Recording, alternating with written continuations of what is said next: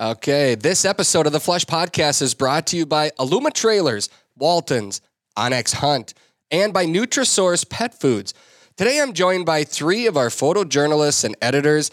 These men follow us through fields, swamps, forests, mountains, through the air on sketchy plains, on water, big boats, little boats, on horseback, in wind, rain, snow, sleet, and heat, just so they can be in position to record a shot as it happens. They are the real stars of every TV show we produce.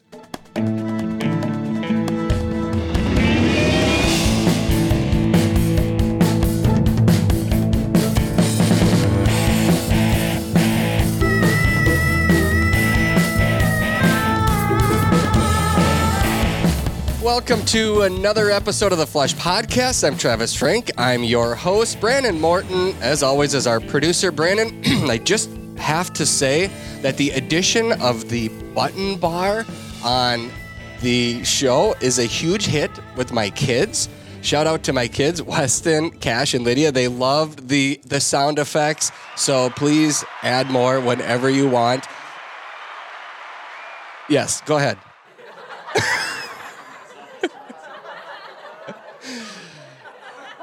You're not mic'd up.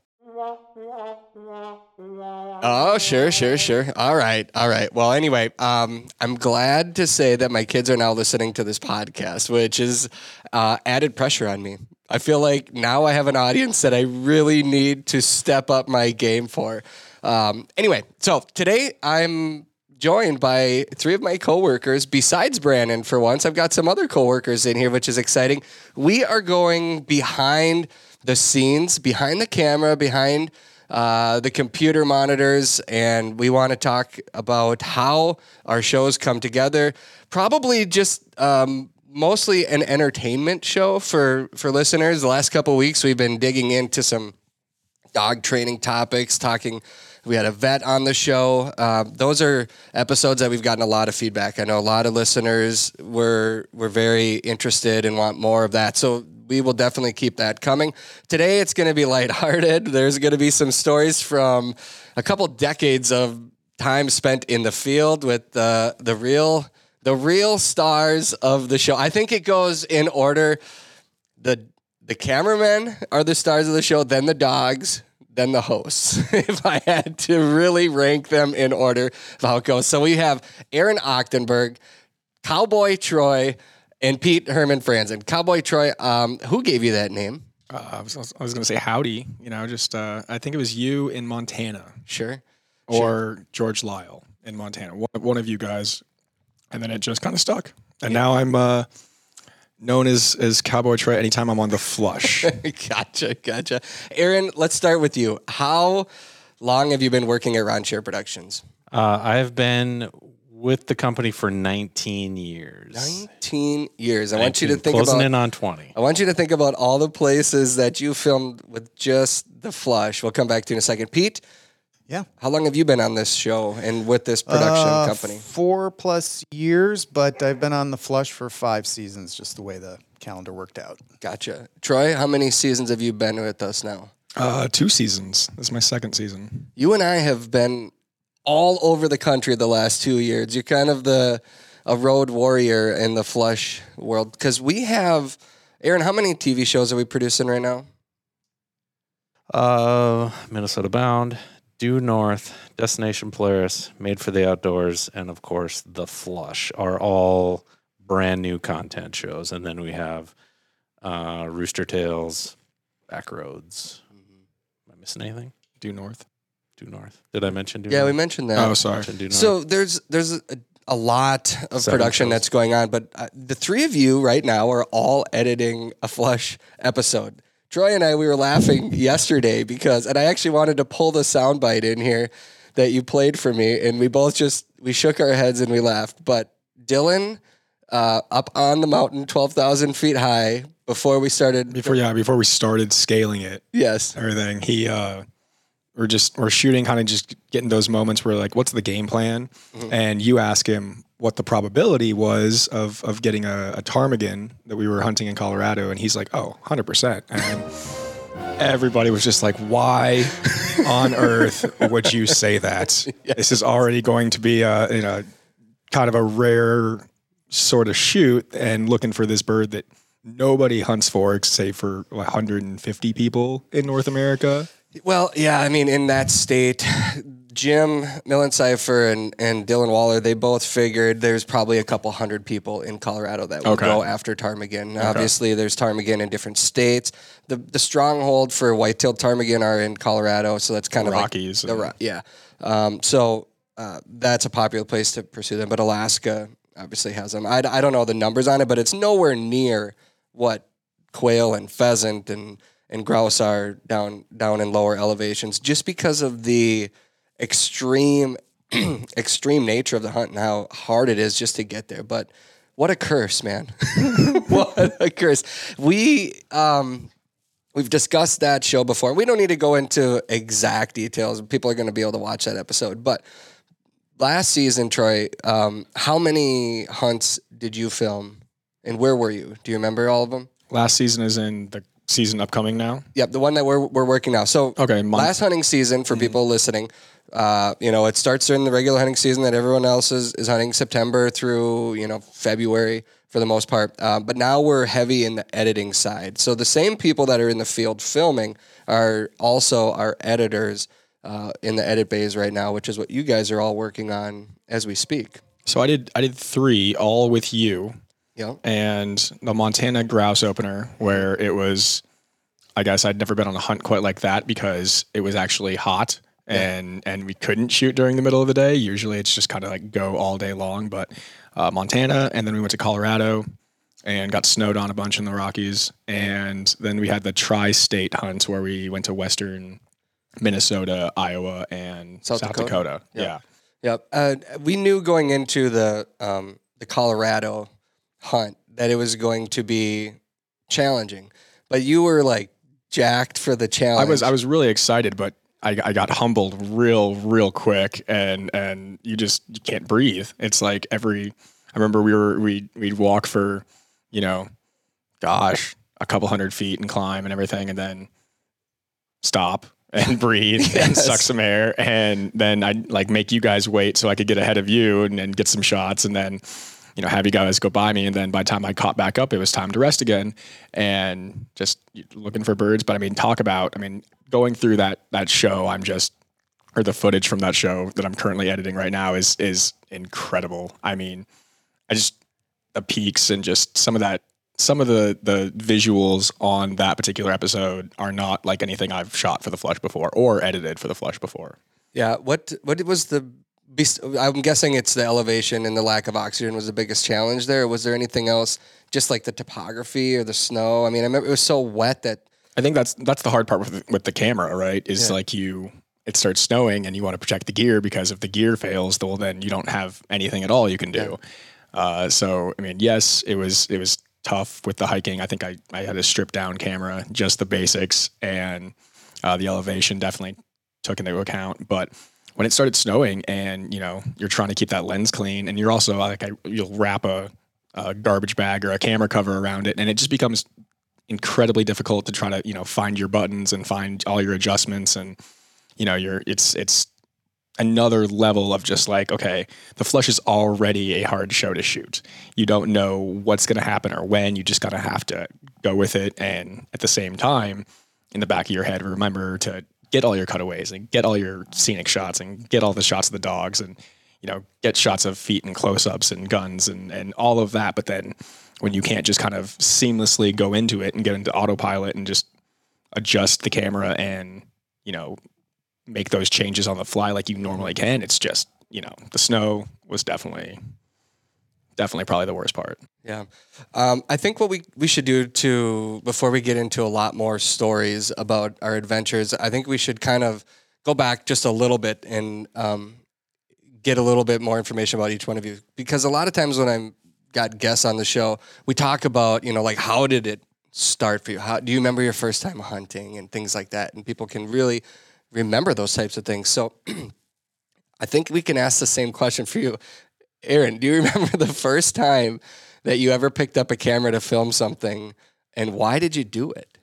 the first time I ever picked up a camera to film anything. Sure. Yeah. Because I mean, like, how many times do we ask? Do you remember your first flush of a wild pheasant, or like what got you into this line of work? And I'll ask Pete and Troy the same question. That's kind of a long story. Believe it or not, when I started college, I was going to be a math teacher. Really? Yeah. And that didn't work out so well. Did you not know math very well? No, I was really good at math until I ran into calculus as a freshman, and then I shifted gears from there. So, but I was doing pretty good in English, so I was like, well, journalism, I'll try journalism. And then through journalism, I got into TV journalism and then camera. And the first thing I ever shot, I was like super sophomore, I guess you'd call it. Third or fourth year. Something like that. I had to shoot, my first video assignment ever was to shoot a music video. So I made a music video for, what song? It was Van Halen, The Ice Cream Man, if you know that song. Great song. Fun to make a music video for. So that was the first thing. Did you dress up? No, I was not in it. Oh, sure. Yeah, that makes I sense. had a friend who was the ice cream man. Nice. But so that was the very first thing I ever other than home video stuff, the first thing I ever shot and edited. And here I am, 25 years later. Well, you went to news out of school, right? Yep. So I completed my degree. I had a professor who kind of guided me toward television news. So I worked in that for 4 or 5 years, which is a great training ground because you're shooting and editing every single day. So to do that for 4 or 5 years, you can just imagine the repetition of and all the different scenarios. So it's great practice for this kind of work because this is very unpredictable. News is very unpredictable. So to shoot in all kinds of weather, all kinds of lighting conditions, when you're feeling good, when you're feeling not good, when it just all that stuff. So yeah. Do you have any memorable news moments that really stand out in your career before you got here? I don't know. It's so long ago. I mean, getting out was pretty memorable. Getting out of news? Yeah. Really? Yeah. Was it depressing? News? I mean, it could be depressing at times. It was, the comparing news to this, right? When we're filming for The Flush or we're filming for Minnesota Bound, we're seeing people like on their best day, like what they love to do the most in the world. When we're filming for news, you're seeing everybody a lot of times on their worst day. Yeah. So when we show up on The Flush, Minnesota Bound, people are like excited. Yes, glad you're here. We're going to go have some fun. When you show up at news, people are like, oh, not you guys. I'm going to talk to you. Don't put a camera in my face. Yeah. I mean, in news, I was filming a guy getting arrested, and he looked right at me and said, "I'm gonna effing kill you." Jeez. You're like, just keep rolling. Okay. Wow. Yeah. Just keep rolling. Well, Yeah. So Pete was telling me some stories yesterday that it's funny because we've worked together for how many years, and I still hear you tell stories that I'm like, oh my gosh. So you also came from news, but I'll ask you the same question I asked Aaron. Do you remember the first time you filmed something that meant more than, like it was a purpose behind it, and why did you film it? I mean, I'm having a hard time recalling something like that. I tell everybody I was very lucky. I had a high school that had a TV studio. So I did football games. We did basketball games. That's fun. Yeah, it was. And so, it was the big cameras. We set them up in the stands, and, it wasn't just, some little handheld camera. So I got lucky in the fact that I had a start on it. And so it was one of the paths that I decided, I was like, oh, this might be an interesting way to go. I did a year at SIU, Southern Illinois University. Got involved with the student-run TV station there. Did some really stupid college movies. Just, really just bonkers stuff. But it was a lot of fun. Took a little break from school, moved to Duluth, Minnesota, eventually got back into stuff and started work at KDLH. In Duluth. In Minnesota. And then, 18 years later, I was still doing news, but I had moved on to Madison, Wisconsin, and then eventually Portland, Oregon. Gotcha. Yeah. And that's where the stories really took a turn. That is really where, I was at the same station for 12 years. Uh-huh. So, And as Aaron said, I mean, it's just you do show up. Mostly, it's people's bad, worst days, and they are not happy you're around. And so I've had a few interesting encounters while being a news photographer. Care to share any of those? I mean, you get the typical. I've had a lot of protest coverage. You get pushed around, stuff like that. There's a guy thought it would be. He saw us live outside a courthouse at 5. Decided to show up around 6, and thought he would try to do a suicide by cop on live, and we were able to stop him from doing that. But it was a little nerve-wracking because it happened right before our shot, and then 30 seconds after it kind of ended, we were live. So, and with no mention of what was going on the whole time. So, And he had a knife? He had a knife. He had pulled out a knife. He said, "You want to watch this?" And went walking towards a couple deputies who didn't see him because their backs were turned. They were having a conversation. And I was, at first didn't, it's just like, what? It was one of those big knives that's in your butcher block. So he started walking towards them, and I realized what he was about to possibly do. So I was able to get their attention, and they de-escalated the situation. But Were you the one that yelled something? yeah, I was the one. You got turn around, watch out, behind you, and they turned around, and guns were drawn, but they were able to de-escalate. So, Wow. yeah, so You also had a physical assault on yourself. yeah. While I was a live truck operator, a guy was drunk and decided to urinate on my live van, and then I had confronted him about it. So, "What are you doing?" And next thing I knew, I got punched. So, and then chased down the street. But luckily, some bystanders. Troy's like, I don't think Troy's ever heard I'm this. just listening to this, realizing that my career has been very happy and full of good times. And because I never worked in news, so we were in the break room yesterday, and he's telling me these stories, and I'm like, Pete, my goodness. So this guy did time. Yeah, for he did it, 4 and- months. Yeah. wow. Yeah.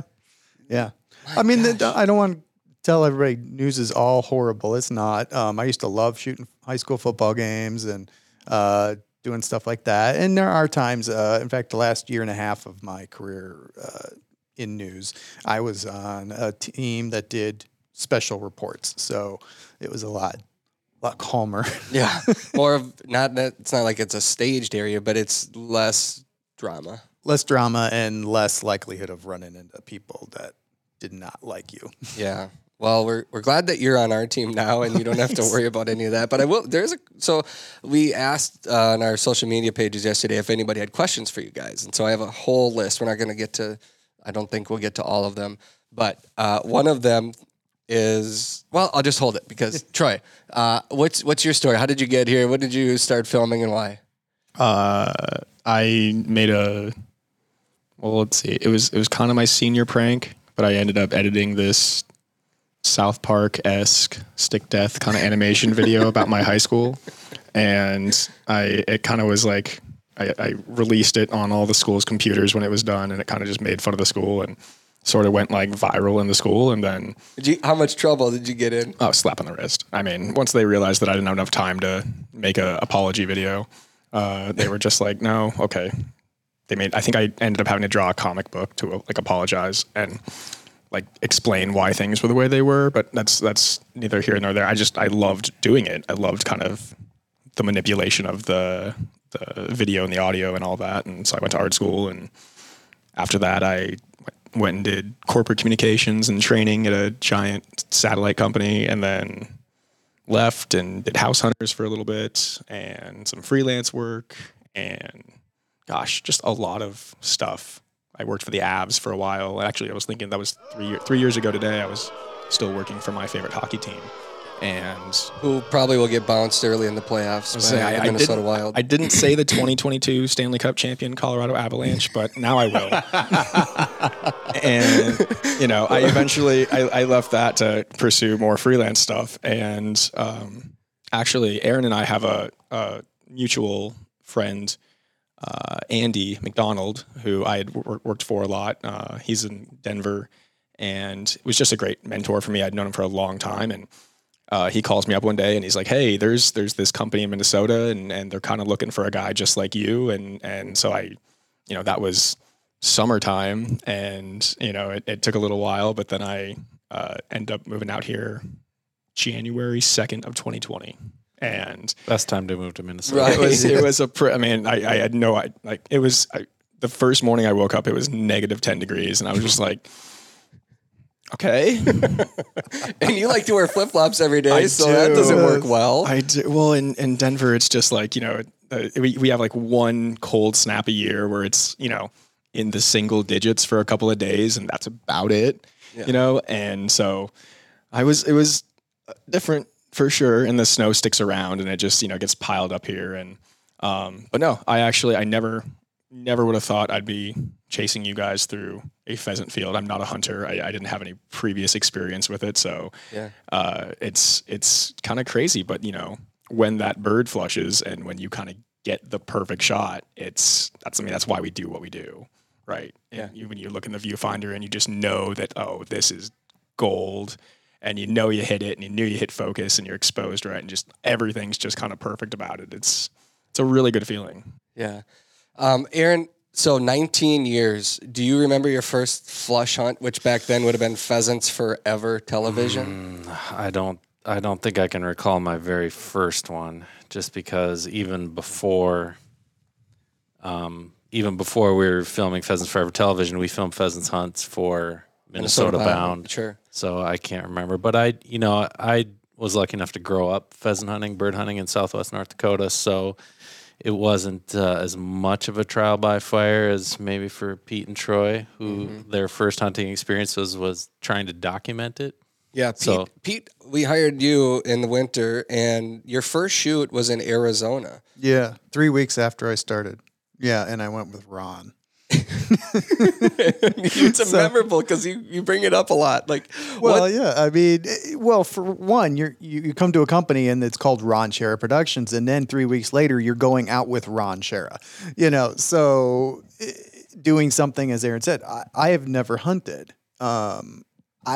And we're going for something called gambled quail. I'm like, I don't know what this thing even looks like. What, and I've got to try to document this thing. And so reminds me of the scene from Wedding Crashers where he's like, I don't even know what the bleep a quail is. When they go out anyway. So it was just what I found out is that sucker's quite a rocket bird when it takes off. Trying to see it, and then even then, I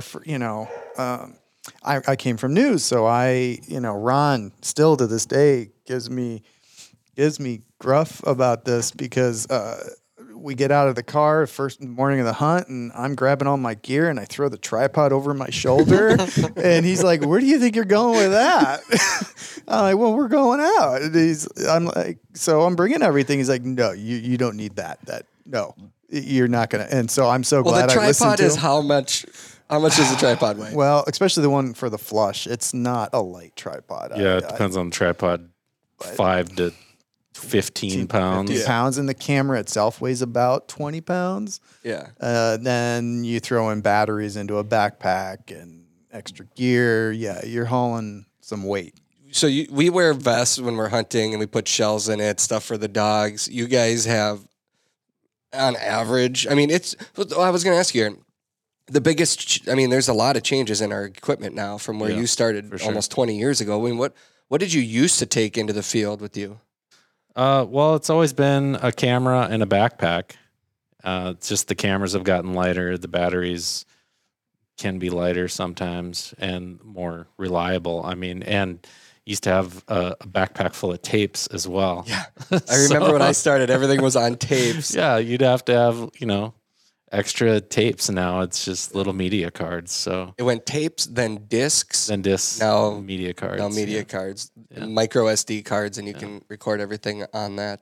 Our friends at Waltons are celebrating this month because they just launched an updated website to make shopping for all of your wild game and food processing needs so much easier. And to celebrate, they're giving away a Waltons chambered vacuum sealer, an assortment of Waltons vacuum bags, an apron, and a collection of seasoning shakers, all valued at over $1,300. The best part?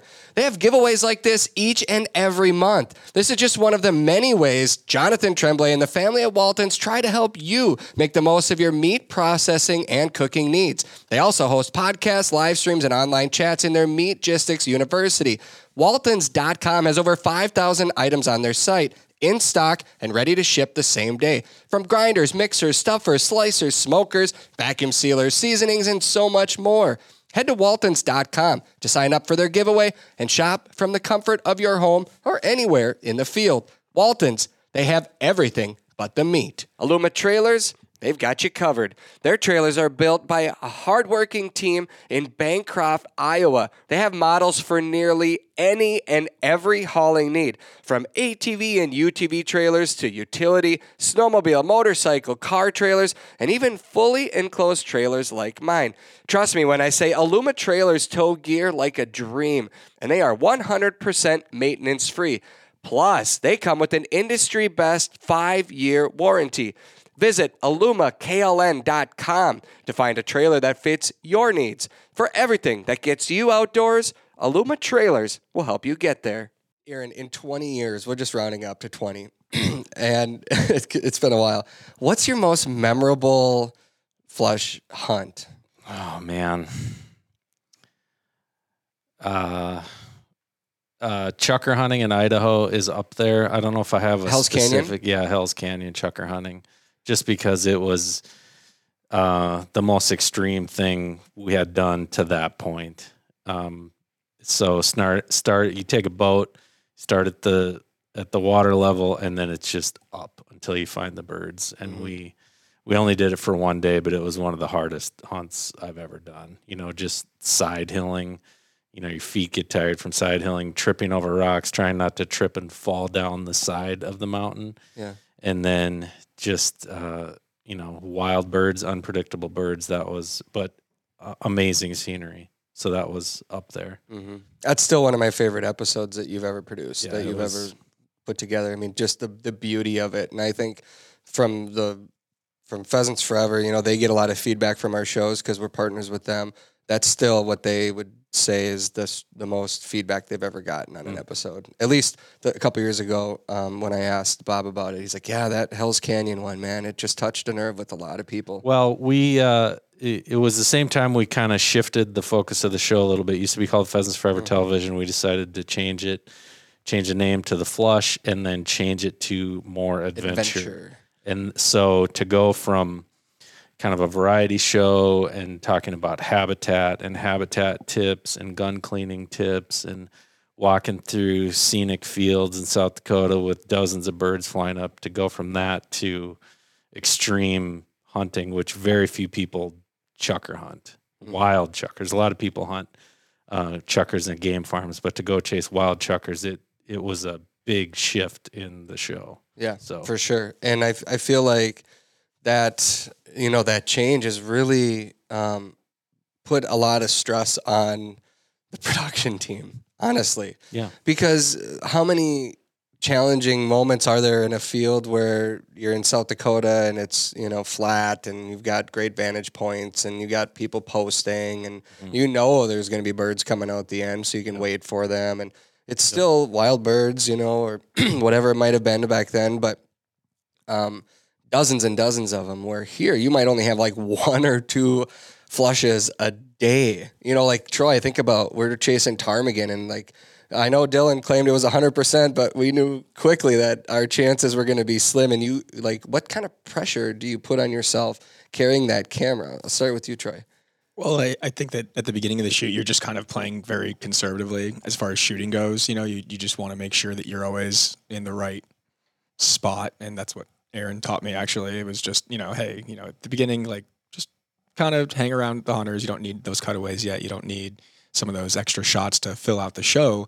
But, you know, you might get one rooster the entire trip. And that's what happened in, Bill and I were actually in Hendricks, Minnesota, and we arrived, and did, excuse me, some evening hunting, and we got one rooster. I think we saw one more, and then the next 2.5 days it was nothing but hens, and so like fortunately we got that one shot on camera. But if you don't get that, then you don't get that shot. It's not there. You can't just say like, oh no, we got one, and then you kind of no, you want to see that shot. That's what you're there for. So that was the biggest pressure thing. We have like little tricks, and we cache record so that we can kind of go back a few seconds and not necessarily miss everything. But that right there is, you have this moment that might happen once over 3 days. Aaron, explain cache, what that is on the camera and what that saves us.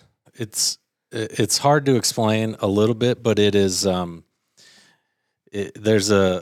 it's like, I don't know how you say it. The camera is always kind of recording and recycling what you're doing. So you still have to have the camera pointed in the general direction. But say a pheasant flushes in front of you, you can hit the record button and it will jump back in time 5 to 7 seconds. So you get the bird coming out of the grass. So it saves you from having to just record constantly all day. When we were shooting on tape, we would just roll, so you didn't miss that moment. Yeah. Now the computer and the camera can continuously roll without chewing up media, and then you hit the button, it goes back in time. But that still puts pressure on you because you got to be, kind of level on your horizon line. You got to be pointed in the right direction. You got to have a close focus, close on iris or exposure. So it just saves you media, but it's still, the pressure is there. Yeah. Ron told me something one of the first days I ever worked here, and when we went out on a shoot, or I don't remember where it was, but it stuck with me and still does to this day. If the camera doesn't see it, it never happened. Yep. And so that's the pressure that we're always under when we go out into the field, and that you guys are under. And as a producer and trying, my job is always to try to help you guys when I'm out there. And the microphones tell like you could be 100, 200 yards away, and you're monitoring our audio while you're recording. But it also allows us to say like, hey, Aaron, a dog went on point in front of me, or Pete, this dog's looking birdie, and we tell the people that we're filming with the same things. If you see something, say something, because we're trying to make sure that we can capture it, because I tell everybody before it starts, if the camera doesn't see it, doesn't happen. So it doesn't matter if you made the best shot ever, or you go running through, or something awesome happens. If you turn around and the camera's not around, it's not going to be in the TV show, because TV is different than print. I can write a story and explain it in words, but on the camera side of it, we have to see it. And that's always the biggest challenge. I think people commonly ask, and it was asked in this, in these questions too, how much video do you guys come back with for a standard shoot? It really, I think part of it depends on how many birds came up and flushed.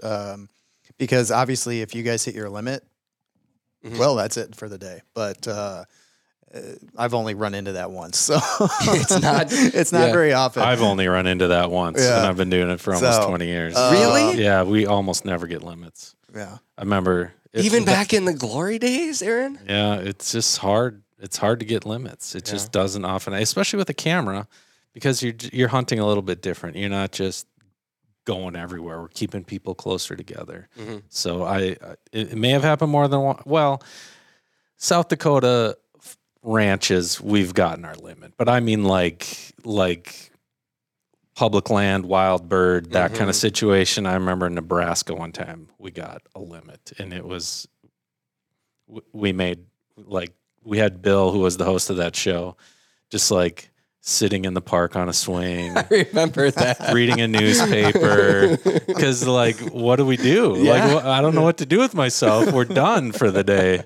So that was kind of fun. Troy, you and I, our first hunt this year, spoiler alert, was really, really good.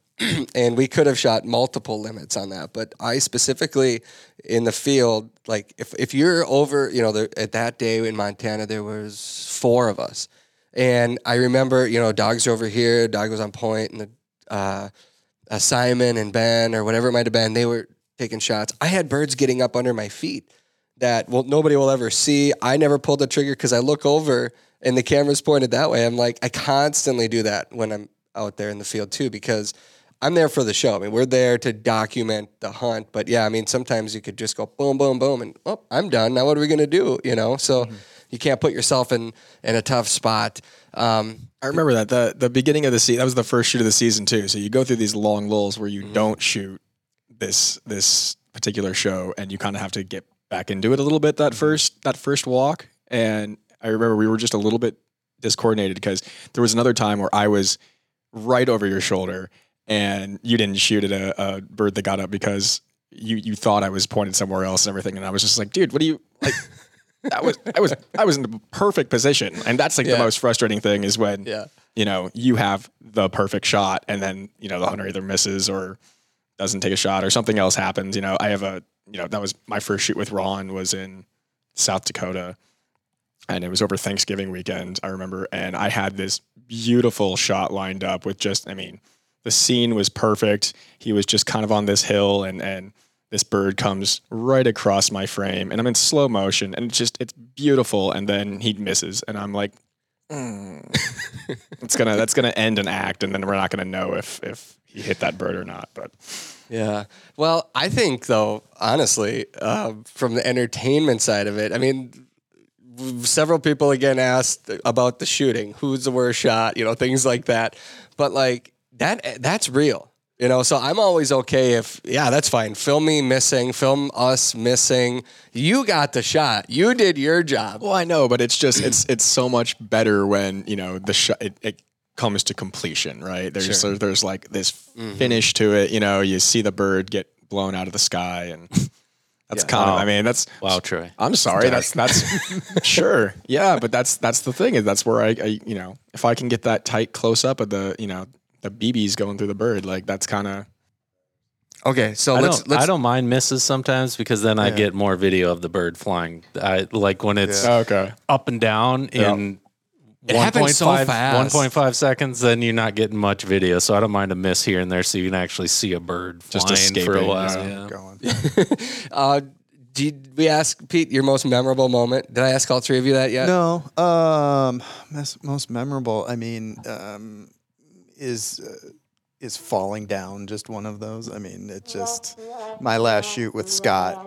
Yeah. There you go. There it is. Yeah, no, it was a doozy. I was running to catch up to them and corn got a hold of my foot and I went down, just bam, and camera kind of explodes. I mean, I hit the ground and I'm like, uh-oh, what are all these pieces? And it turned out it was just the microphone and the viewfinder popping off. But yeah, that was a roll of electrical tape goes in every bag out in the field because we have patched things back together. Oh my goodness. I feel like that's something we're always maybe cursed with. Aaron, is that the right word? I don't know. We're hard on stuff because it's conditions in the field are tough. I mean, rain, snow, wind, and then just trying to walk. I mean, I'm sure every hunter has hit the ground a few times while out hunting, and sometimes we're one eye closed looking in a viewfinder while moving and you just hit the deck. This is not any of you, but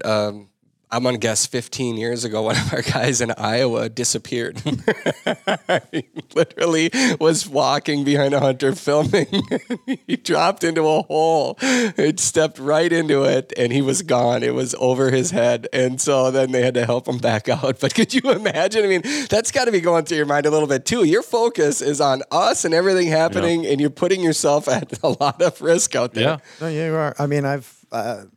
at least every season I find some sort of hole and I'm about knee deep into it all of a sudden. It just, I'm like, where did that come from?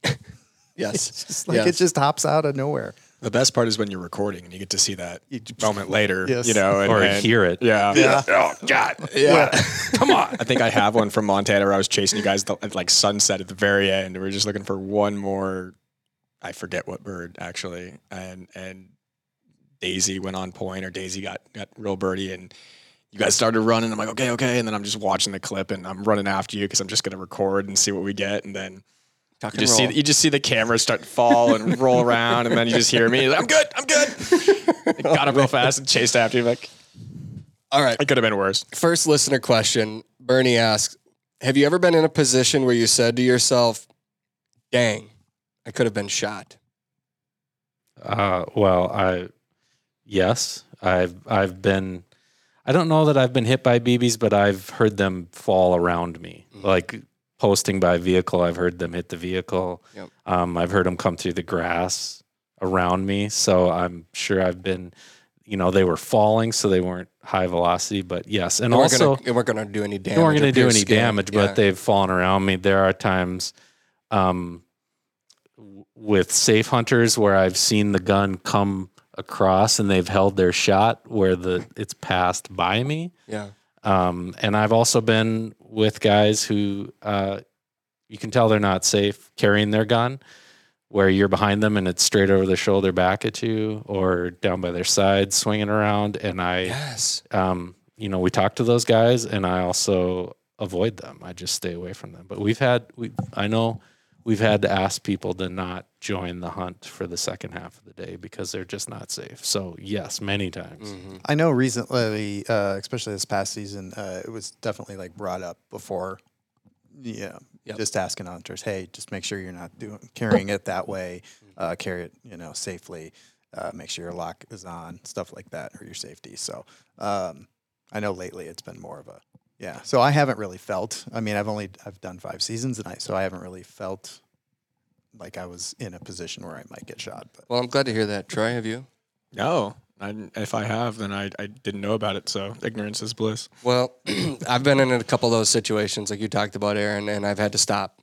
Time out, guys. This is where I remember one hunt that I stopped twice, and I said, I can't put anybody else in harm's way, and if we can't do this safely, we're going to stop right now. We're going to end this right now. A gun did go off one time. Been on 2 different shoots where a gun accidentally, while somebody's not intending to shoot it, gun went off. Jeez. And that is like, in my mind, cannot ever happen. Not for us, not for if they're out on a Saturday morning walk with their, I'm constantly amazed at some of the gun handling that I see, because growing up I was always taught, that gun is never to be pointed anywhere near somebody, and I see it all the time. And I do know, we're under heavy scrutiny about, a direction of a gun point or a shot that's fired, and sometimes we'll get feedback from listener or from viewers, and they'll say, it wasn't a safe shot, and a lot of times the angle of the camera makes it look different than it actually was. But, we get asked a lot to do, youth hunts, these bigger events where there's a lot of people. And to be completely honest, a lot of times we don't do those because, we don't. If there's a lot of people, a lot of guns going off, and it's a lot of people put in a position that they don't necessarily want to be in, you guys are doing your job. At the end of the day, it's a fun place to be. Troy, you're not a hunter. You're out there busting your butt, doing your job. I don't ever want you to feel unsafe. I always joke with the hunters when they're asking me about that. I was like, well, I go hunting. I'm hunting for you guys. I have a different weapon. Yes. It's a camera, but I still same kind of thing where I'm trying to get that perfect shot. Yeah, I'm hunting for shots. Yeah. Yeah. Well, and no, you're right. It is. It's we don't. It's not a knock against anything. I never grew up in that kind of world. I never really had that interest. But to what you were saying, it's you go, the more people you go with, the higher chance that there's going to be somebody that's not safe, and the higher probability, that an incident could occur. But I mean, like I was saying, I've never experienced that personally. I've only, again, been doing it for 2 seasons, and everybody that I've either produced the show or shot with has always kind of put that safety above everything else. Good. Yeah. I mean, there's been times where I know personally I've been called out too for like trying to run up to a spot. So I have my gun up in the air, and then whatever I remember in Arizona, I think it was a gamble quail were just running. And so Patrick, the guy we're with, he's like, dude, these quail are going to be 300 yards in front of that dog in like 1 minute. Like, you got to get up there. So he's running, and, you know, like, all of a sudden you're in the moment with them, you know, you're doing it too. And, you know, in my mind the whole time I'm like, guns up here, you know, like protecting that at all costs. But I've still gotten feedback from viewers about that. I just think that, you know, I'm always watching for it. And that goes for when I'm not working too. It was drilled into my mind, into my brain growing up. I've done it with my kids. The same thing when they started with fake guns, and then now BB guns, and then shotguns that they're shooting. It is number one everywhere. And I'm amazed that gun safety is taken so lightly, and accidents are so, it's so close. You know, we've been in those situations before. We're so close. So but Bernie, that is a pretty good question, and it's just a good reminder for everybody, not just for us. Do you generally use just one cameraman per episode? Yeah, that was one of the surprises I'll say when I got here, was that this show is shot with one photographer for the most part. And yeah, I would say 95% of the time. Yeah, I mean, it's pretty rare that I've not been on a flush yet with another photographer. So, which means that we're operating that camera to do the flush, but then we're also at times pulling out a drone and operating that as well. So the onX Hunt app is one of the most valuable hunting tools that I take into the field every day. I talk about the onX Hunt app every week. That's simply because I use it on every hunt. Seriously, every hunt. Their app tells me everything that I need to know about the land that I want to hunt and the lands that we can all legally hunt on. If you've used it yourself, then you know that the onX app shows your location on planet Earth and clearly lays out the land boundaries. It also tells you information about the type of property you're on, like state-owned land, federal lands, and walk-in access properties. It's ideal for scouting before the hunt and during a hunt to help put together patterns. The app also has helpful features that show you the kind of crops that are in the fields, which obviously is a big deal for us upland bird hunters. These are just a few of the many tools onX Maps give you, and these maps can even be used in areas without cell coverage. From the palm of your hand, onX Maps always help you to know where you stand. Nutrisource Pet Foods just launched a new product that can give our active hunting dogs a big boost when they need it most. It's called Kombucha. Nutrisource Kombucha, inspired of course by kombucha, is a savory, meaty bone broth topper that's packed with activated postbiotics from a fermentation product that thrives in the gut to promote a healthy gut ecosystem for digestion support. That's a mouthful. But what it means for us bird dog owners is that we now have a healthy topper to pour over our dog's food if they're ever stressed or won't eat while on a long hunting trip. Kombucha is offered in 3 flavors: turkey, beef, and chicken, and comes in a 12-ounce pouch. Nutrisource high-performance dog foods provide exceptional healthy nutrition for active dogs of every breed, just like my dog Daisy. Now they have a topper that gives our 4-legged hunters another edge when they need it the most. Check out their full lineup of dog foods at NutrisourcePetFoods.com. Here's the next question. Do you have a plan in your head or pre-filming meeting of how you hope things will go to make a story for that particular episode you're filming? Yeah, I think, you know, in this show in particular, not all of our TV shows, but in this show, there's always a host with, you know, and the host acts as the producer. And so I feel like when we go on the field, you know, we're driving to a location most of the time or flying. We've got time to kind of like, here's how I envision things going. Here's our plan for the days that we're going to be there. And beyond that, though, these are wild birds and weather is unpredictable. And what you guys have grown up, or not grown up doing, but have almost been trained through news and, you know, your backgrounds is you document what's happening, you know, so we can pre-plan all we want. We do things like we're going to mic up this guy. He's going to be kind of the ringleader of the group, and, you know, his dogs are who we're going to talk about and things like that. And we move microphones around and things like that. But beyond that, you kind of have to let it happen as it's happening. What's going through your mind when you're in the field when we start the hunt? Well, I mean, for me, it's so funny because in my normal life, I like structure, but then you go on these shoots and that goes out the window. So because you have to be able to pivot and just do whatever's going to happen. So, I mean, yeah, when I first start, kind of Troy brought it up. I mean, you're looking, let's get these shots. I'm not going to worry about what we call cutaways, which is the shots of like other people walking or tight or, I mean, I'm going to grab, foreground stuff, background stuff. I'm not too worried about that. I'm just kind of, okay, what's going to be happening? Who do I have mic'd up? Who can I follow? Who do I need to be in between the two? Cause we usually have two microphones out at one time so that I can easily pivot to whoever is saying, oh, this is, Daisy's on point. Okay, well, let me get over there. It's just kind of listening to that stuff and then moving to that.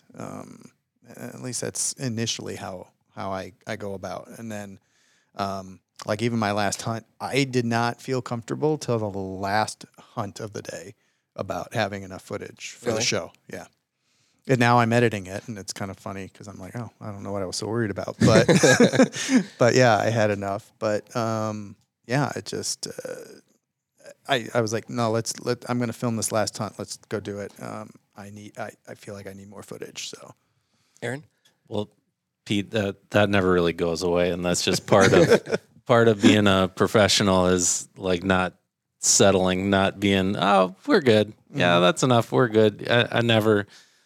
Bill and I have been, filming this show together for almost 20 years, and we joke every time that he gives me a hard time about, no, I don't know. I don't think I did very good. And he gets back and logs it. He's like, yeah, it's great. And vice versa. He's like, I don't know. Do we have enough? Do we have a story here? And we get back and it always turns out well, but you're never really satisfied. Yeah. But yeah. You just go in, you try to get, call it the meat and potatoes, right? You got to get the birds flying first. That's most important. And once you start collecting that, then you can start collecting all the gravy on top, the scenics, the other stuff that blends in well, the really, really tight shots of dogs running and slow motion video and all that stuff. Yeah, the capabilities we have now, it's it's upped it so much to really visually paint those pictures. Have you ever had a hunt that you went on that you came back and you're like, we don't have a show? Only one. We, I don't want to give too many details because I don't want someone to feel bad, but we went out to do a specific feature on this dog, and we were told some great things about this dog, and we got out there, and this dog it just didn't live up to so the story was supposed to be about this dog who had overcome some adversities. Okay. And we went and filmed it, and there weren't really any birds, but also this dog, I just kind of felt bad for it. Like, I don't think it was enjoying itself. Oh. And it was still out there, great for the dog. I'm happy for the dog, but it wasn't really hunting. It was just kind of out there. So that was one that we did not do anything with. It didn't find its way onto the air. Well, on that same dog topic, do you have a dog in all those years that stand out to you as like, oh my gosh, when I think back, like, is there a particular bird dog that stands out to you for any reason? Well, it's hard for me to remember, but I know George Lyle's dogs. Yeah. Kick butt, and Dan Bailey in Montana, he had some I kick remember butt those dogs. And when you're out with these people, right, oftentimes with new people, you hunt for a day, you kind of start to learn which dogs you can trust, because some, like, especially with pointing dogs or even flushing dogs, you can read them, you start to read them, and you start to understand, can I trust that dog or can I not? Because some dogs, great way to put it. It is. Some dogs be a point, nothing. Pointing butterflies, mice, everything. Garbage bags. Yeah. Yes. But yeah, George Lyle's dogs you can trust, and Dan Bailey's dogs you can always trust. And I've hunted with a lot of good dogs and a few really bad dogs, but those stand out for sure. Is like, I'm just sticking with those dogs because I can trust them. Yeah. Troy, any dogs that stand out to you in your short career out there? Shooter. Simon Tika has a golden. Yeah, golden retriever. beautiful dog. And she's just the best thing ever. She's my buddy. She was the one of the only dogs that was, trained enough to kind of be inside our quarters when we were in Montana. And she was just a love bug, but also just such a beautiful and a well-trained dog. And I remember in Montana, she was in the middle of a retrieve, and then another bird went down, and she tried to go and retrieve the second bird at the same time. And I'm just like, see, she's a vacuum out there. We're on the same wavelength. We're both trying to, just really, really up the game here and do our best. And yeah. But I was gonna say with what you were talking about earlier, it's important to know what the story is. It's like, okay, yes, there's a hunt, and we're gonna go get some birds, but there's always a character or two, or a dog, or a location, or something like that we know going into it. Like, okay, the show's kind of going to be around this person or this element of it, and then other than that, you just gotta go with the flow. Mm-hmm. On that, an episode going completely wrong. Kyle, who's not in here today, we could do it. I'd love to have had him in this conversation too, but we showed up to do a horseback hunt, and we made it 20 yards, and he was on a horseback, and the camera broke from the horse, trotting a little bit, and it just bounced, and then we had to rebuild it, and we ended up somehow getting it to work, and we continued on the hunt, and it was brutally tough. The birds were just doing everything they could to stay hundreds of yards away, and he had a hard time getting in position. Horses move a whole lot faster than Kyle walks, and it was just this struggle. And we finally had success one evening, and we come back, and I go to put the episode together, and we cannot find the footage. Somehow, in the process of transferring everything over, which we back up 3 times now, and we still did then.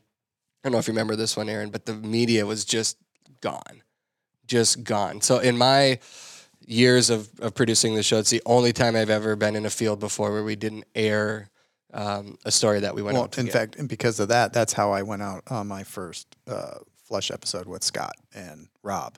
And then we got a blizzard on our way to Kansas. Do you guys we got stuck. Do you have a secret stash of bloopers anywhere that I don't know about? I don't, but I am definitely. Really. So this last hunt, all I kept hearing was Millie's here, Millie here. So I am going to be putting together a little montage of that, of just because that's all I heard on the last hunt. Millie's still, she's a pup. She's Scott a pup. Franzen's pup. Yeah. So, but I'm going to be putting together that. Yeah. Nice. Let's see here. Gosh, we've been flying already. Are we close to an hour already, Brandon? Okay. Well, let's see. Are you hiring?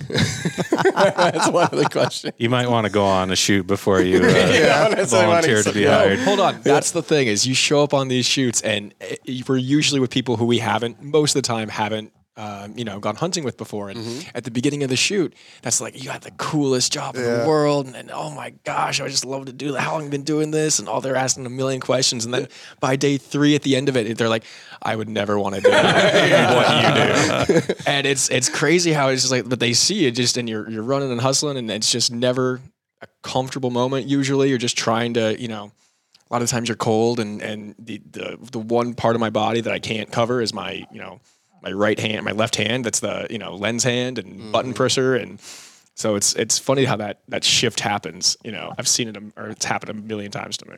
Yeah. How often do you stop or slow the hunt to get the right shot in the right moment? Or do you keep hunting full send and let the camera crew figure out how to keep up on their own? No, it kind of goes to what we said. If the camera doesn't see it, it doesn't happen. So the hunt does get slowed down immensely if we are not able to keep up. And generally, because of, as we've said, the camera gear, the batteries, the backpack, we can't move as fast as everybody else. And so, generally the hunts are slowed up. And I feel like the ones that I'm on when I'm working with the cameraman in the field, that we're constantly staying in contact, or I'll look back and I'll be like, guys, hold up. We need to let Troy catch up or whatever, because he's filming it's something communication else. even out in the field is, it's, hey, I'm going to go. I need to get around to the side here, guys. Hold up while I do that. And then when you see me, yes, you can start moving again, stuff like that. But we're not setting things up necessarily. No. Typically, as we're shooting, sometimes you just got to stop, plant your feet, and get a shot. and then you hustle up to the group, stop, plant your feet, get a couple shots. But That's sometimes like you just end up 90% of the show Yeah. is like me just stopping, getting good shots, then run up, Catch stop.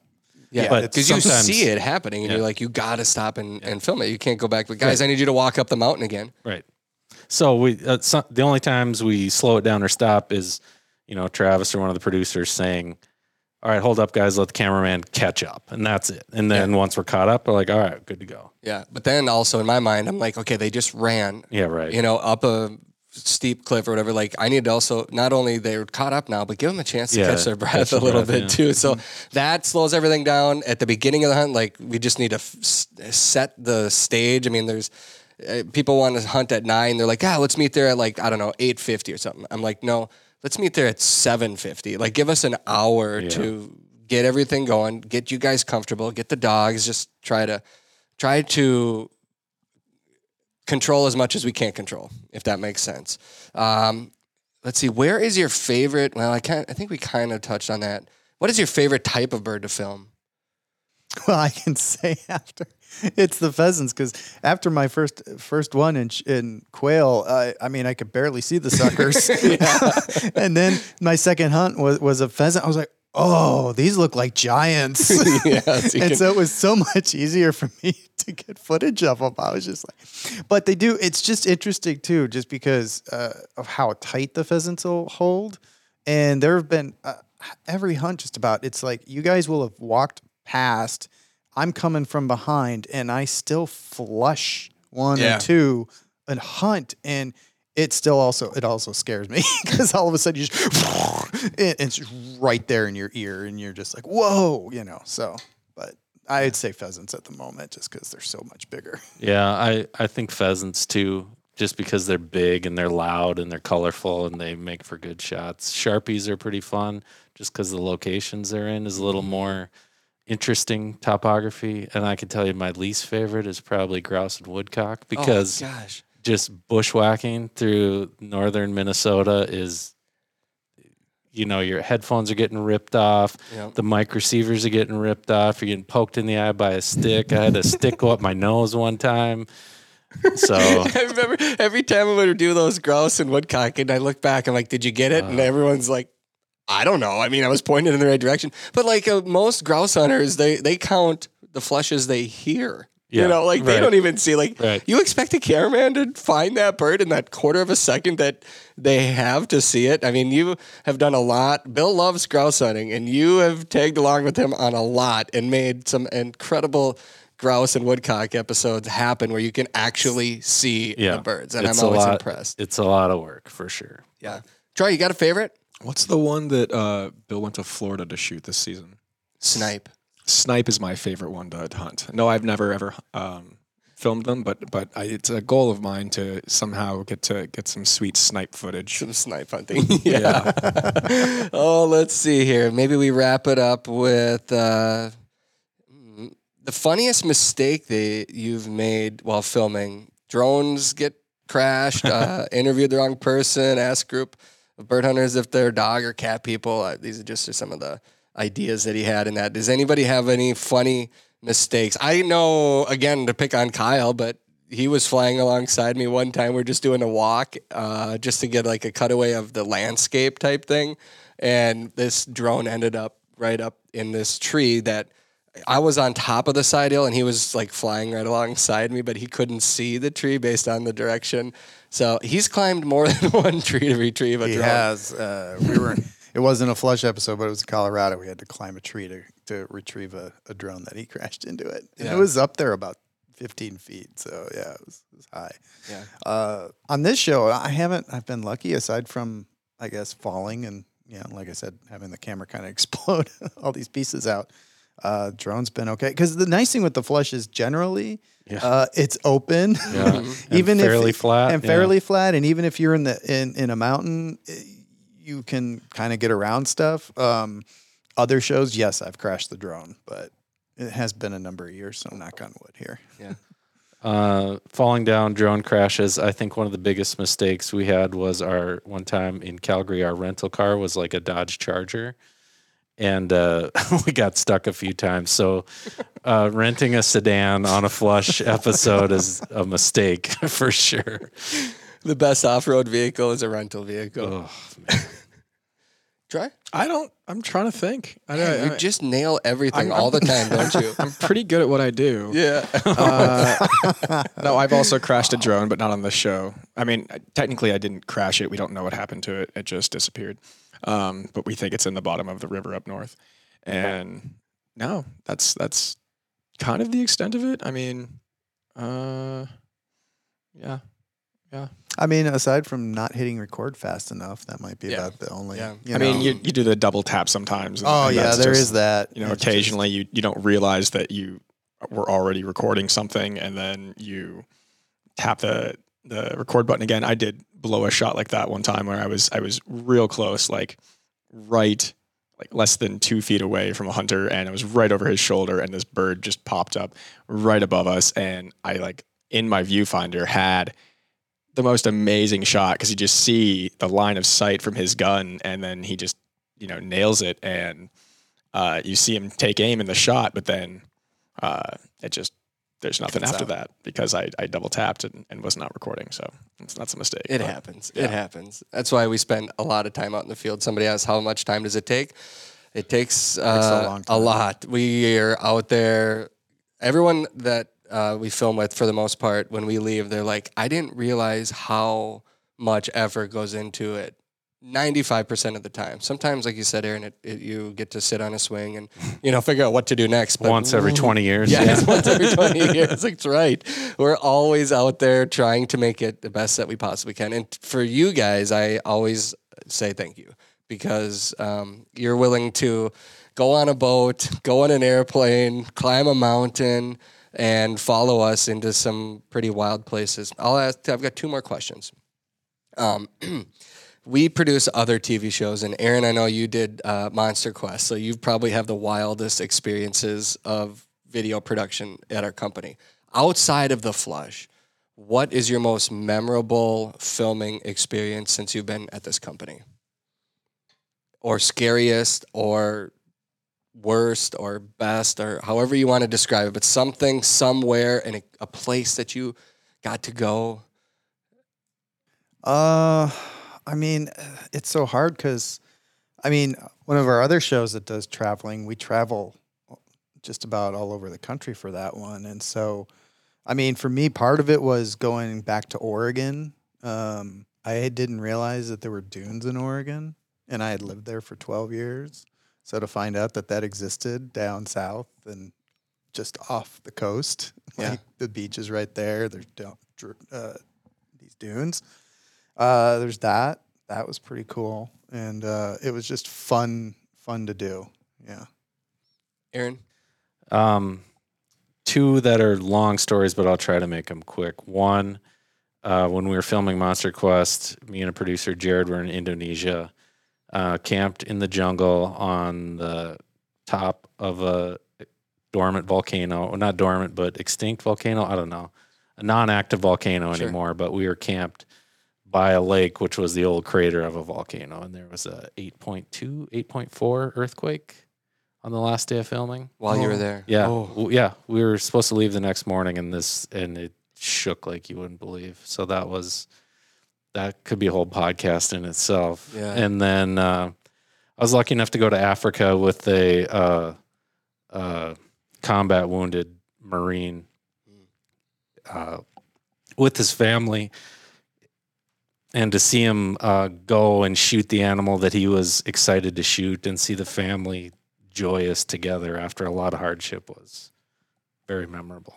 Yeah, I think, the stories that we've told in over 25 years here outside of the flush. We're talking bird hunting now because that's this podcast, but you've been on, we do have the Minnesota Bound podcast as well, and we go in depth on those kind of stories too. But our company is always, since I've been here and since Ron started it, has always been about stories. And, we're fortunate that we get to go out and see these amazing places, around the world. Yeah. You've been all over the world, Aaron. But, for North America, mostly for our bird hunting stuff, but just the people always stand out to me. the places, and then the birds are always the reason we go, but there's always so much more. And anybody that goes on a hunt can relate to that, or I would imagine they can relate to that. Troy, anything that you just are like, gosh, that one was my favorite place? What's nuts is I didn't do a lot of traveling for work before I came here a couple of years ago, and now we do it all the time. And that's my favorite part, is just getting to go see all these places. And it's not like you're going to, big travel destinations. We might fly into those cities, but we're going out into the sticks. We're going to, just, you fly into a spot, and then you drive 3.5 hours, wherever. And I don't know, the one that comes up right away that I think about was actually a shoot that Pete and I did when we went to Washington. Yeah. Oh, the overlanding? We flew into Spokane, and we did a 3-day overlanding trip on side-by-sides and ATVs and just, in the Cascades. And it was just gorgeous. And, it's crazy because we were, camping, and we were also shooting, and then we had to shoot, some camp setup and cooking and everything, but we were with a great group of people. And then just, again, every which way you looked, it was absolutely beautiful. And I'm like, how am I here right now doing this? And then, yeah. Well, I'll end it on this. With technology being so easily accessible to everybody, our cameras, people can go grab a DSLR and easily make their own YouTube channel or whatever it might be. What advice do you have for somebody that would, maybe want to take it a step further to try to get into this career that you guys are in, that we're in? But even if it's not to get into this career, to capture those moments. Troy, I know you do a lot of photography as well as videography. But like with the cameras and to videotape, like what advice would you have for somebody that just wants to be able to really capture those moments and keep them? There's a quote from a Macklemore song, actually, and it's the greats aren't great because they could paint.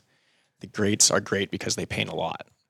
And it's, just the whole thing is, it's experience. You have to go and make mistakes, and you have to go fail, and you have to do like same thing with anything. But if you're trying to, I don't know, I always like, again, this is our full-time gig, and it's also a big passion of mine. But, just in my free time, I go and I look up kind of like weird techniques, or something that's a little bit, not mainstream as far as like just shooting and editing. Like I'll make cinemagraphs, which are kind of like a bridge between a photograph and video, and just, light painting with long exposures and that kind of stuff. So that's the other thing, is just trying to find something that you're super interested in, and then just go and do it a whole lot. Yeah, good.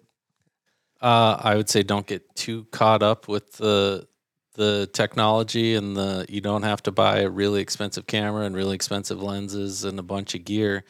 You just got to put yourself in the right spot. So get out there, get up close, zoom with your feet, not with your lens, and just get out there. Yeah. Pete? Yeah, it's I was not expecting a question like that, but yeah, I have to agree with everything they've been saying. In fact, one of the first things I did when I became a photographer, my chief photographer sat me down, and I just edited other people's footage. Ooh. And that way it was a way to see, before I went out and shot, what do you need for a story? Wide, medium, tight. Wide, medium, tight is generally the rule. And yes, you can make cuts wide, but there needs to be a reason for it. But yeah, it's sitting there looking at stuff, and just, yeah, as Troy said, the more you do it, the better you're going to get. Same thing. And audio though makes a huge difference on stories.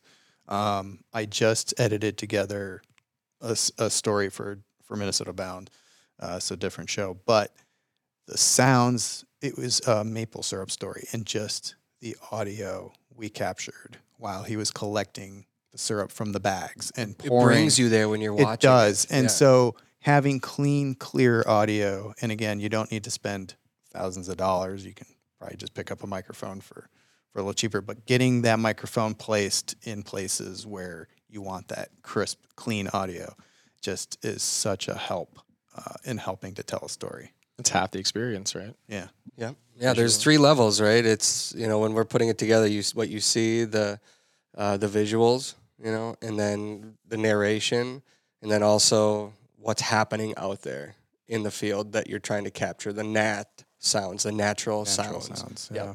Yep. Well, you guys do it very well, and you put up with me and Scott and Bill and Ron. One of the questions that I didn't ask you that I'll just answer right on, because I already know the answer, is who's the most difficult one that you don't want to go on a shoot with? And I know it's me because I'm always wanting to climb a mountain. On a horse. Yes. We need to go on a boat. First, we got to get a plane to get to that boat. And then we got to take the boat out to an island. And then the island is miserable. And nobody wants to be on the island. There's a reason nobody lives on the island. But we're going to go traverse it. And so I know that I apologize when I look at the calendar and I say, like Troy, he's like, I'm going with you, huh? But you raised your hand for Colorado. I absolutely did. I was stoked to do that, and I will do it again. I thought yesterday when you asked me about the podcast, I'm like, okay, fine, yeah, I'll climb another mountain with you. Let's do it, because as much as those weeks kind of, and when you have a flush shoot coming up, as much as you kind of like, okay, I gotta get ready for this because it's gonna be, and then when it's done, you're just like, Aaron's laughing over here. When it's done, you're done, and you don't want to shoot it for another while and everything like that. But then, this right here, talking about, some of those trips and some of those moments and those experiences are that's, I have nothing but fond memories. So cool. That's the difference. Well, thank you guys all for all the efforts you put in, and Brandon, as always, for listening and recording our conversation and bringing this to you all each week. It's a pleasure to work with you guys, honestly. I mean that, and I'm hopeful that we can keep doing this for many more years. So again, Florida, snipe. Let's do it. Well, it's as long as it takes place in January. We need the next thing that I'll we go to Arizona then. That's fine. Let's go. Yep. All right. We're going to wrap this one up, Brandon. I'm Travis Frank, reminding you to take the time to introduce someone new to the field.